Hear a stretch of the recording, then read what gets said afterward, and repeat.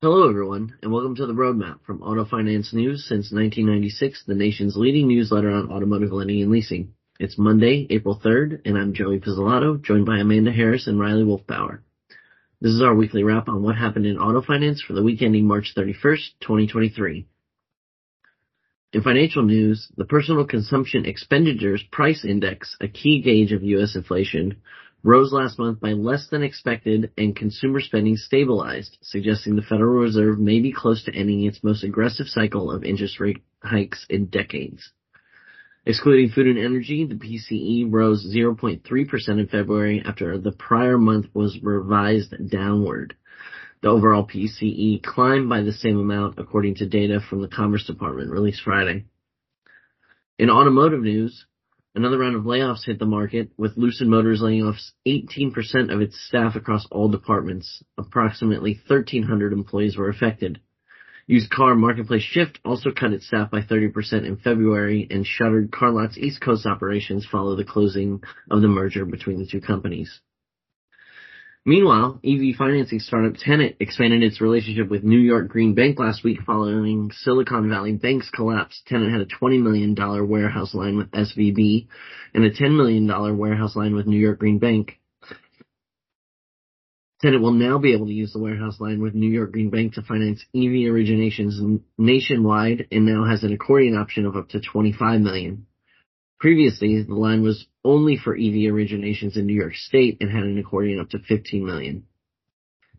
CBA Live was also in full swing last week. Amanda, you were in Las Vegas. Tell us about the show. Yeah, so it was very well attended. I think they said about 1,700, people were there and checked in, kind of a mix of, bankers, vendors, nice mix of the crowd.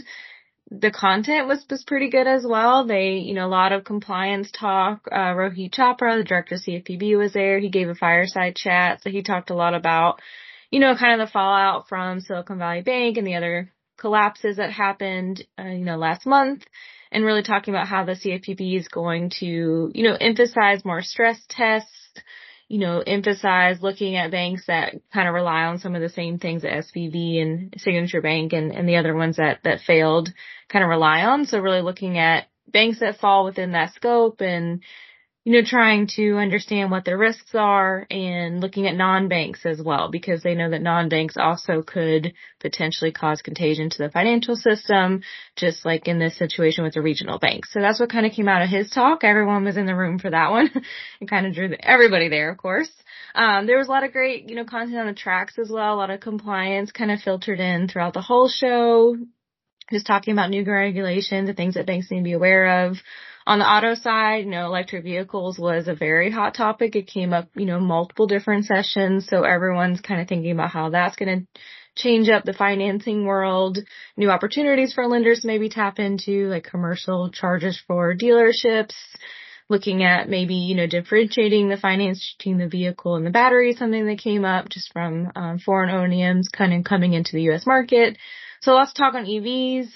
There was just talk in general about the dealership of the future, what that looks like with more digital, with more direct-to-consumer kind of pathways, what that means for dealers, and how they kind of fit into that spectrum, whether they're going to become more of the fulfillment type arm. There wasn't a lot of thought that would be, the end-all be-all, but that is something that could be coming down the pipeline and could change things a little bit.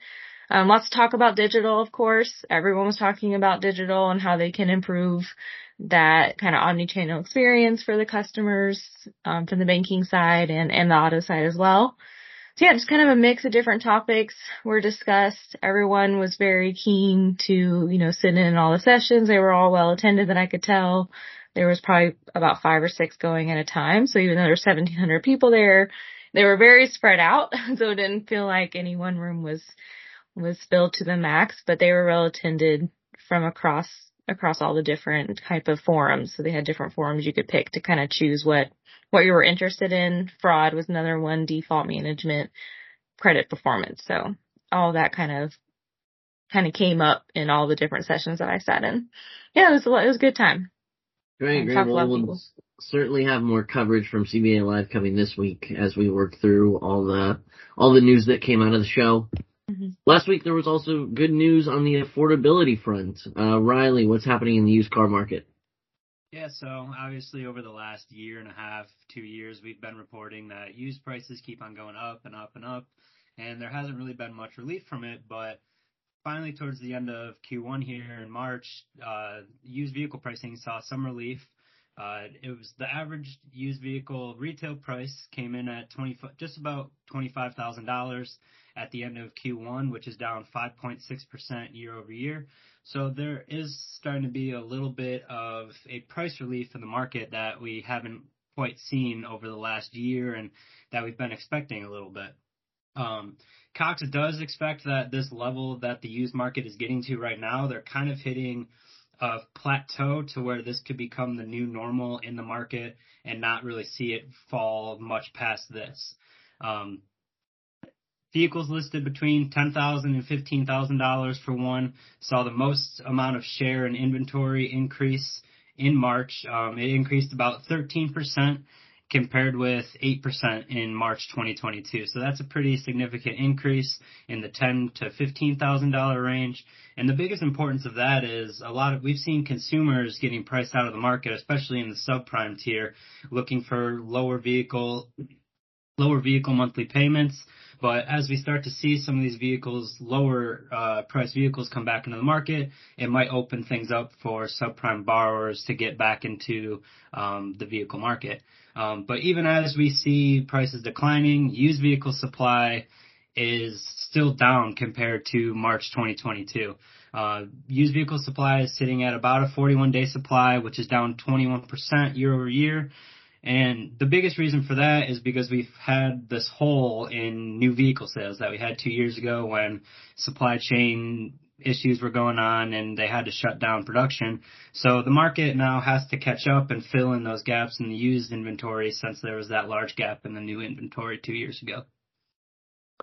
Great. Well, we do have Cox Manheim, used vehicle value index on Friday, so we'll keep an eye on updates from that as well. That about does it for today's episode. Thanks for joining us on the Roadmap, and be sure to follow us on LinkedIn. We will see you online at autofinancenews.net and here next time.